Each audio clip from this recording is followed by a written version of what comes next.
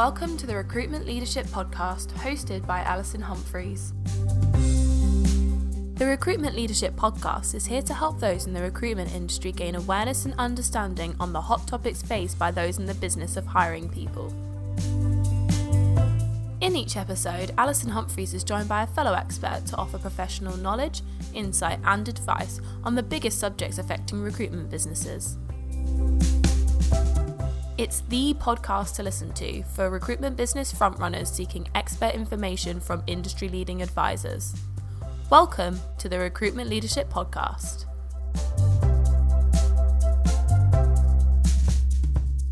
Hello and welcome to the Recruitment Leadership Podcast. I'm your host, Alison Humphreys. Thanks very much for joining us. And I've got another really interesting guest joining me today, and that is Max Mitcham, who is VP of Sales for a brand I don't think many people will have heard of called Talent Ticker. Welcome, Max. Thanks for joining us. Thank you very much for having me, Alison.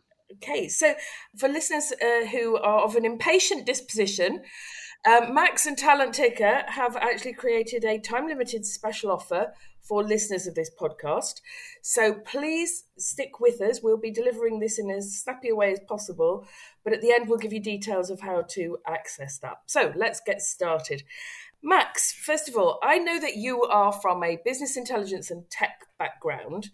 Could you just describe for our audience, by way of introduction, what your career path has been to where you are now? Yeah, of course.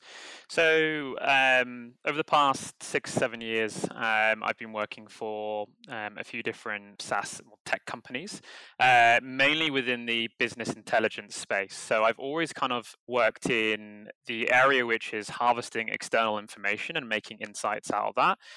Most recent one was working for a company called Meltwater, which is a media monitoring and social media listening platform, basically.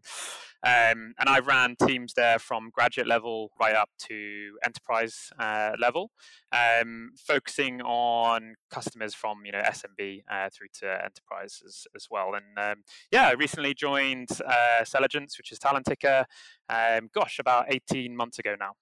Right, and it's been quite an exciting time for you, I think. And Max, you are obviously British, but you're now based in New York. I am. But Talent Ticker does have a UK base, doesn't it? Yeah, so we were actually started in the UK, in Cardiff in particular, believe it or not. So we have good Welsh heritage, and we launched the New York office about 7-8 months ago, and then I've just launched another office down in Florida and in Tampa as well. So we're growing pretty quickly, but our headquarters is Cardiff. Fantastic, yeah. And I can confirm, in case anyone's interested, that those headquarters in Cardiff offer excellent responsive customer service. So let's talk about the product here. Why did the world need another product in the massive and growing tech stack that recruiters have sight of now? So what were the challenges and issues that the founder, who's Nick Vaughan, I think, yes? Correct, yeah. That the founder observed in the recruitment and talent acquisition industry that he thought, okay, we need to create a solution for this? Yeah. It was the inefficiencies more than anything that was happening across both business development and talent sourcing. So if we look at business development to start with, what Nick noticed was that there was an increased amount of inefficiencies around two things: time to productivity, and then productivity per head. And for those of you that know or don't know Nick, he started and founded his own company, Hamlin Williams, before exiting that a few years back. But he scaled that company to around 200 people, and it was mainly led around a graduate kind of program. And that's really where he understood that hiring someone to the point of when they start billing is just, if you look at and benchmark it against my background, which is tech sales, it takes an increased amount of time in comparison to I could probably get someone selling within the first 4 weeks, right, if we look at my background. So there was that part, and he also noticed that the average billing per head always kind of plateaued. and there was never the exponential increases that you could get, again, if you compared it to other kind of SaaS models out there, which is where you can kind of continually increase quotas as you go along. So that's why our business development was kind of born to help improve those efficiencies. And I think we'll go in later to talk about how we're doing it and why we believe that we're doing it.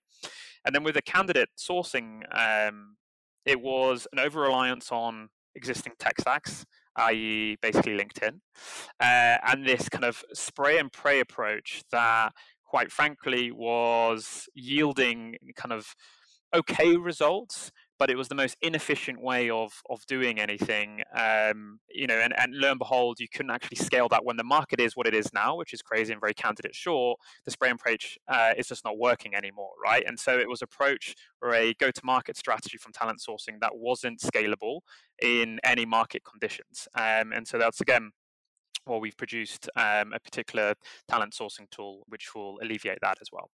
Yeah. Now, just again, to put this in context for our listeners, this is one of a series of podcasts. I think this is number 6 now, which is really hung on the theme of candidate generation and engagement. But Talentica does a lot more than that. And what you just described, i.e. over-dependence on LinkedIn or very limited and well-trodden candidate generation sources, is something that we've frequently touched on. Particularly as we now have the issue of certain job boards, significantly raising their fees. And, frankly, quite understandably, when you've gone from having 1.2 million jobs advertised in February 21 to 3.6 million jobs advertised on the same job boards in February 22, it's quite right that they should look at their model, and quite right that recruitment agency owners should be looking at theirs. And this is a very crowded industry. It's also, I think most people would agree, is one where recruiters tend to try and pile into the same space at the same time. Yeah. So just with that angle about the sort of business development angle, I'd like to explore that first with Talentica. If you look at the sexiest bits of the recruitment market at the moment, many people would say, hey, it's startups. It's early stage, Series A, Series B funded startups.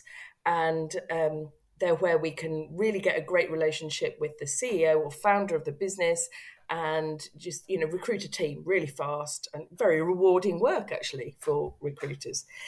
But, of course, they're all hitting the same people the minute there's an announcement made on Crunchbase. Yeah?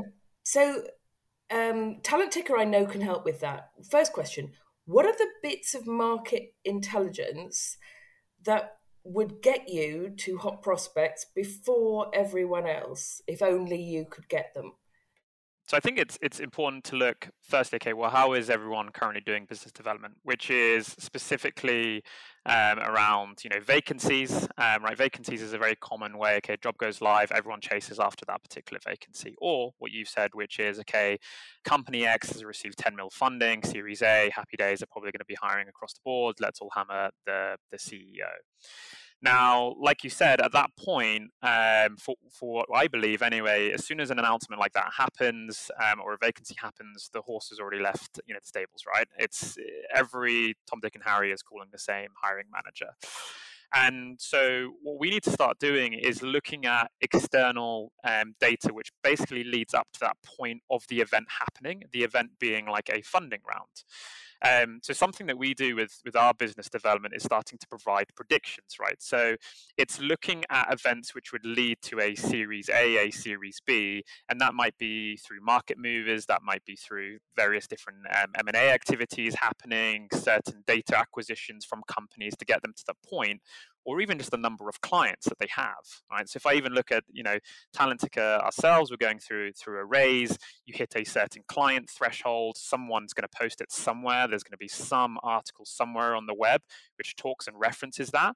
And what we're doing is we're picking up that bits of information, I call it digital breadcrumbs, and basically pulling that together to give you then a prediction on what's going to happen with that company. And that prediction might be, okay, they're actually about to go through funding. And so what if we could tell you, or what if you could know that company X was about to receive Series A before any announcement ever happens? Well, that means that you could get in the door prior to anyone else calling that individual. It means that you could probably obtain some exclusivity for that client, or even get some retained work, which then, in my belief, actually makes the candidate sourcing a lot easier, because you're not competing with thousands of other recruiters where there's tens of hundreds on a PSL, right? So I certainly believe there is a candidate short market, but I also believe it's typically, and what I've worked with a lot of clients is, it's also how you're actually formulating your business development strategy that actually makes your life harder anyway from a candidate sourcing perspective. Okay, great. So I think most people would go, look, happy days. If I can get to someone who's about to receive funding before everyone else, that sounds perfect. But there will understandably be some cynicism about, well, what are these predictive behaviours, these digital breadcrumbs that you're looking for, and do they apply to all sectors in the same way? So, without giving away any trade secrets, can you just describe the kind of thing you're talking about? Of course. So firstly, they vary massively. If I look at life science versus technology, you're looking at different events happening, whether it's clinical trials versus a patent on certain bit of technology. They're both going to lead to different events, but they're both going to lead to different hires as well, which I think is the key part, because we're not just giving you predictions, right, on what if someone's going to be getting funding, or if someone's going to be opening up a new office, because again, that's great, but it's at this point it's not enough information. You need to know what roles they're going to be hiring into. So what we're doing is we're looking for around 40 to 50 different events, that be things such as funding rounds, market movers, M&A, regulatory activity, office expansions, you name it. We're basically pulling and searching the web, social platforms for things such as that happening. And this is not only for startups now, this is also for fully fledged enterprise companies. And then once we pick up a trail, I will say, of breadcrumbs there, we're then putting into our AI, which is just a fancy way of saying that we have basically taught the machine, we use ML, over the past 4 years to then give a prediction on what's going to happen and which roles they're going to be hiring into. And you're right, you're always going to have a lot of people being like, that sounds great, but how do I know those predictions are right? So what you have to do, from getting a little bit techie here, but from a tech perspective, you then have to validate and QA whether those predictions are correct or not.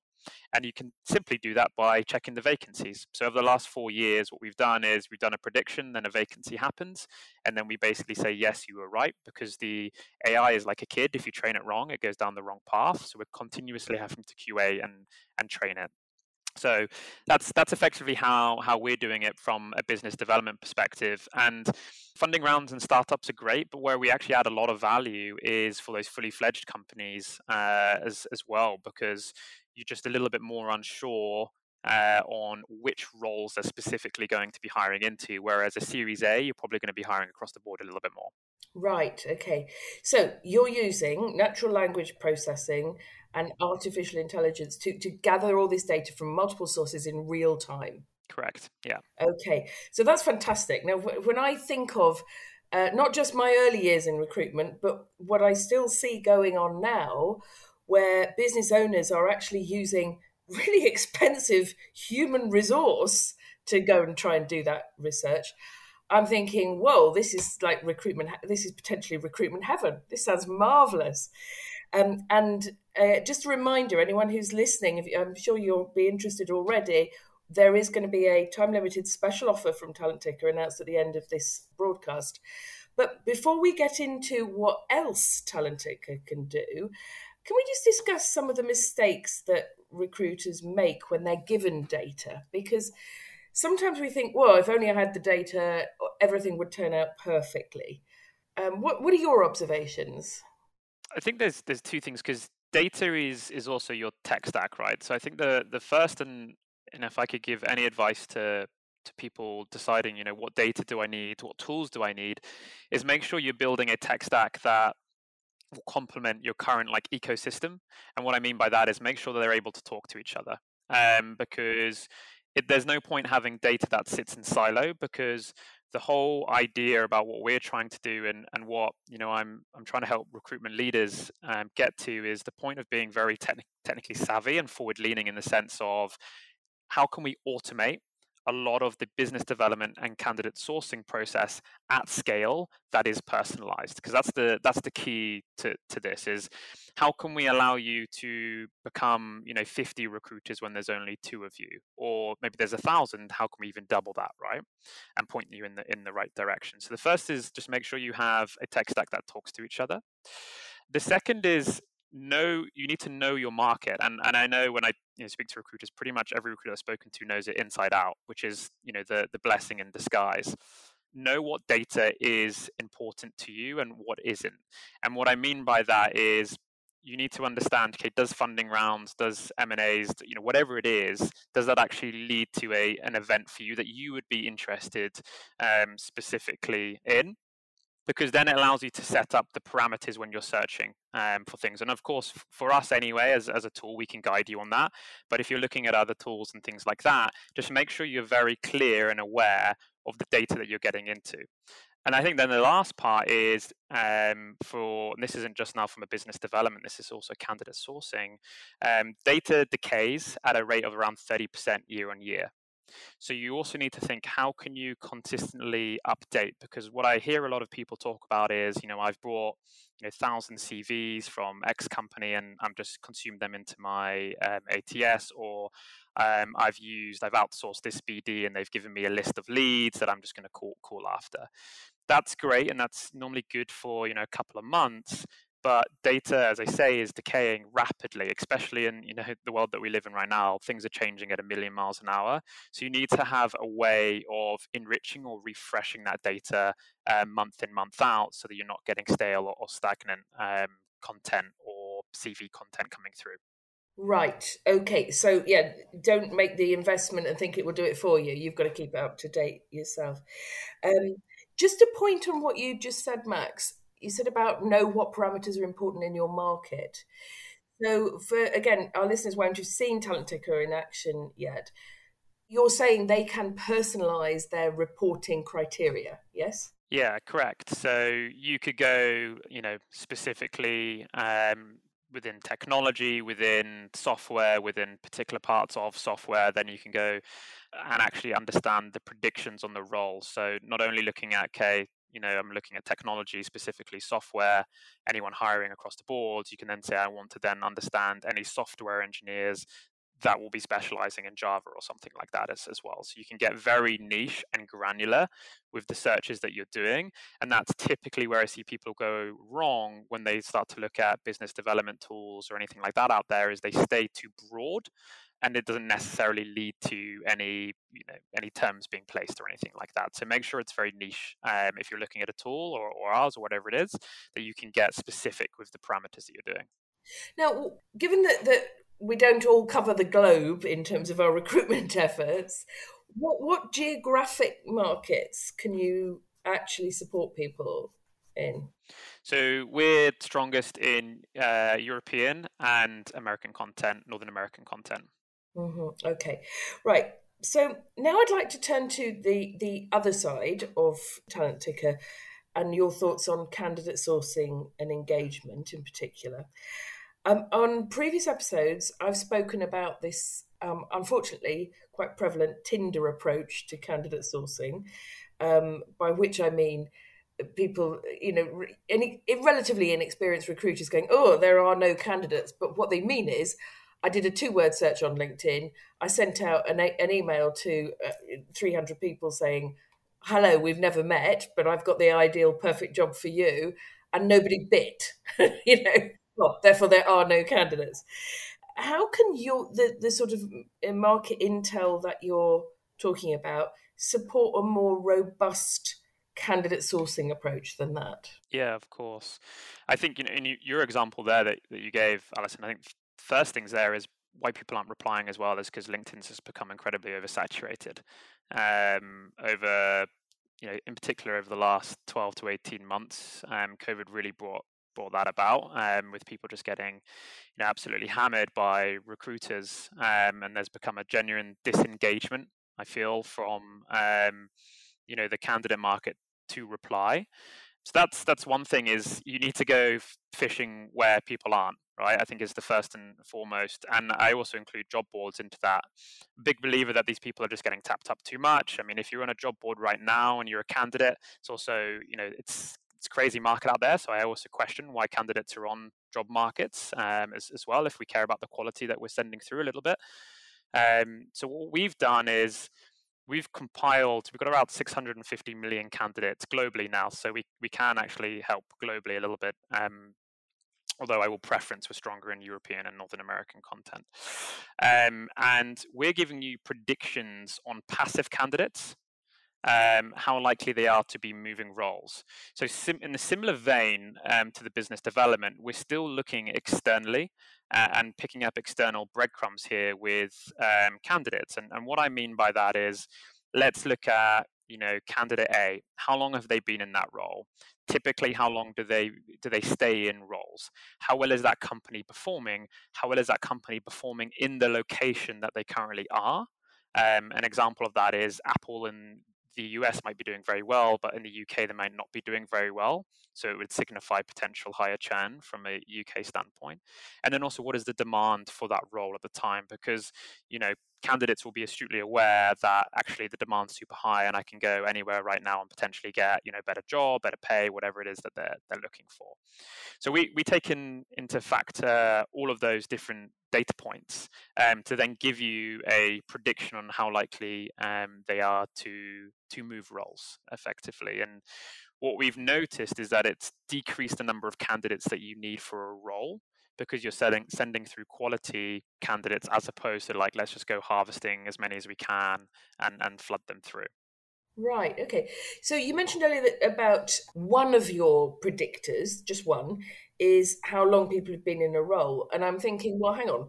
Surely as an indicator, that's going to vary according to the role. I mean, given, at a basic level, that people in more senior roles will move relatively infrequently. Yes? No? Is that what you mean? Yeah, exactly. So let's say I typically spend 2 years at every company I go to.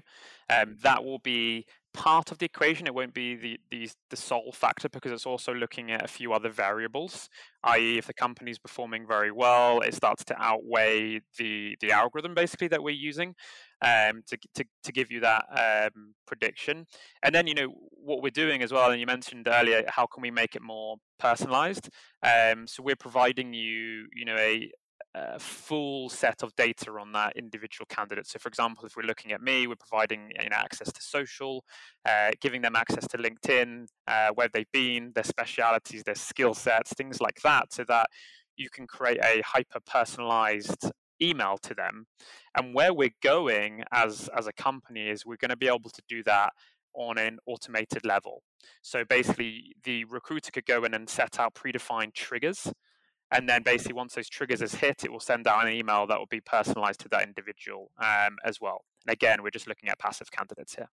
So I can equate that to when I see someone who really is a recruiter who really is an expert in their market. They can almost at a subconscious level pick up the indicators that you describe when they look through somebody's LinkedIn profile or behavior online. But an inexperienced recruiter, it takes years to learn that, doesn't it? Yeah. And so your point right at the top of this was about how Nick Vaughan, your founder, had recognized this issue about time to productivity and then scaling productivity. And so actually, if you can support people in getting this intelligence without having to work it all out for themselves through life experience, I can totally see that would speed things up. And, in an environment where, frankly, it takes about a year for a new hire in recruitment, particularly if they're on a contract desk, about a year for them even to break even for that business, doesn't it? Never mind put a penny onto the bottom line. Perhaps slightly shorter with permanent recruiters, but as you say, they tend to hit a ceiling in productivity sooner as well. Now, I know from the feedback we get, Max, that my listeners are always really keen to hear about some specific case studies, where you can actually show some evidence of measurable results. Now, I appreciate that Talent Taker is still an early company, but can you talk us through a couple of examples? Yeah, of course. I think a really nice one is a company called TDA, actually, TDA Creative. And what you were saying earlier, it takes about nine to 10 months for a recruiter to get fully up and running. With them, we actually managed to get a particular individual within their team up and running within, I think it was 3 to 4 months off the top of my head, where they landed. It was around a 50 to 60K fee. This person having never done recruitment before, I think at the time was a fresh grad, but don't quote me on that.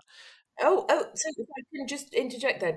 So it's a really good point though, isn't it? It's not just that they get the intelligence to know where to direct their efforts, it's that when they do, they are much more credible as a result. Correct, exactly.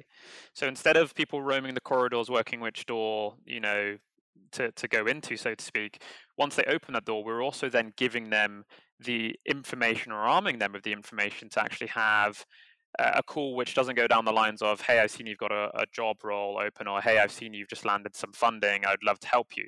Because what we're giving you, and for those that come and have a look at the platform, is we're giving you a complete overview on that company, what they've been up to the past couple of years, where they're going, their trends, their history. So you can say, we're also giving non-recruitment related insights, so such as they're doing some charity work and things like that, so you can say, pick up the phone and be, love the work that you're doing over here, find that really inspiring, notice that you've just gone through some Series A and actually got a seed from this particular company. Be great to understand where you're going with the company, as I imagine you're probably going to start hiring into X roles. And you see how that conversation just differs so much to how a conversation would be like, I understand you're hiring because you just got Series A funding. It's like, thank you, but no thank you is probably the approach that that person would take. So there's that's happened from like a grad perspective, but then we've obviously got other companies at Spinks and JCW and Eximius and a few others where, again, we've just helped with the efficiency process throughout, from the number of calls that it takes to get terms agreed, through to the number of candidates that you send through to actually get a placement, and helping across that board from an efficiency standpoint. And I think what's really interesting is, you mentioned earlier, where we can really help with the grads, where they don't know the markets, they don't know what they're looking for. Interestingly, what we've been finding more and more recently, because of where the market's gone, is that historically was true, and you had the older recruiters that had their black book, let's say, and they know who to go speak to. But that's actually changing now, and a large majority of our clients are people who have 40, 50, 60 years of experience in recruitment, and typically did have the black book of contacts. But now, actually, because the world is changing so fast and it's very unpredictable, they need a way of making sure that there is a level of consistency, whether the market fluctuates, or a way of getting into new markets and speeding up that process as well. Because we're going to help you get into European markets, because we're going to give you all that content, translate it back into English for you, and then feed that back as well. So there's a way of broadening your horizons when it comes to the markets that you're going after, and it really is with some of the older recruiters now. And I say older in terms of experience, is what I mean. Right. So because no matter how well networked they are, they're dealing with requirements for brand new types of jobs. Brand new types of jobs, and also the market has not really been like this before, right? As well. So it's dealing with that demand more than anything. And then learning, okay, well, if you are, an individual recruiter running your own organization, how can I automate certain parts, then focus on the parts that I need to focus on as well. So if it was just you, Alison, for example, you know what to look for from BD and candidate sourcing, but you can only do so much in a day. I can do a lot more than you can from a platform perspective, that is, and give that back to you in bite-sizable chunks, so you can cover more of the market faster, and be, like I said earlier in this conversation, be 50 recruiters when you're only one. Oh, music to some people's ears, I'm sure. Okay. And interestingly, what you're talking about there, with people having to quickly grow, learn about new functions or sectors, I see the REC produced some data in February, which was about time to fill. Now, it wasn't a huge sample group, but they said that of the respondents, on average, permanent recruiters were taking a month longer to fill jobs that they had instructions on than they had done in 2020. And that's not just a question of availability of candidates. That's all sorts of things, isn't it? Like candidates dropping out of the process, or candidates sitting on multiple offers, or even, acquiring them, and so, well, the list is endless. So anything that we can do to keep that really tight will increase the chances of success, wasn't it? In my experience, to generalize, time kills deals. And the longer that a job filling process goes on, the more chance the client has got to sort of respec the job, multiple candidates to sort of express an interest, take up a lot of time, quite understandably, and then move somewhere else or step off the process. So that sounds like it's going to be of a lot of interest to our listeners, Max. Now, we understand that you have kindly got a special offer for listeners to the podcast. Would you like to share that now? Yeah, of course. So we're offering 20% off for the next couple of months from when this podcast goes live. All you need to do is simply head to talentticker.ai, book a demo there, and just reference that you've listened to the podcast. Okay, I'm sure there's going to be a lot of interest in that. Max, thank you very much for joining us. And I'm sure that there'll be a good deal of inquiries. Thank you very much for your contribution. So, signing off, this is Alison Humphreys of Recruitment Leadership, and I present a range of other experts in recruitment with their angles and things. If you're interested in having a board advisor or non-exec director who looks at the whole of your business, then please get in contact with me, Alison at recruitmentleadership.co.uk. So thanks and goodbye. Thanks, Alison.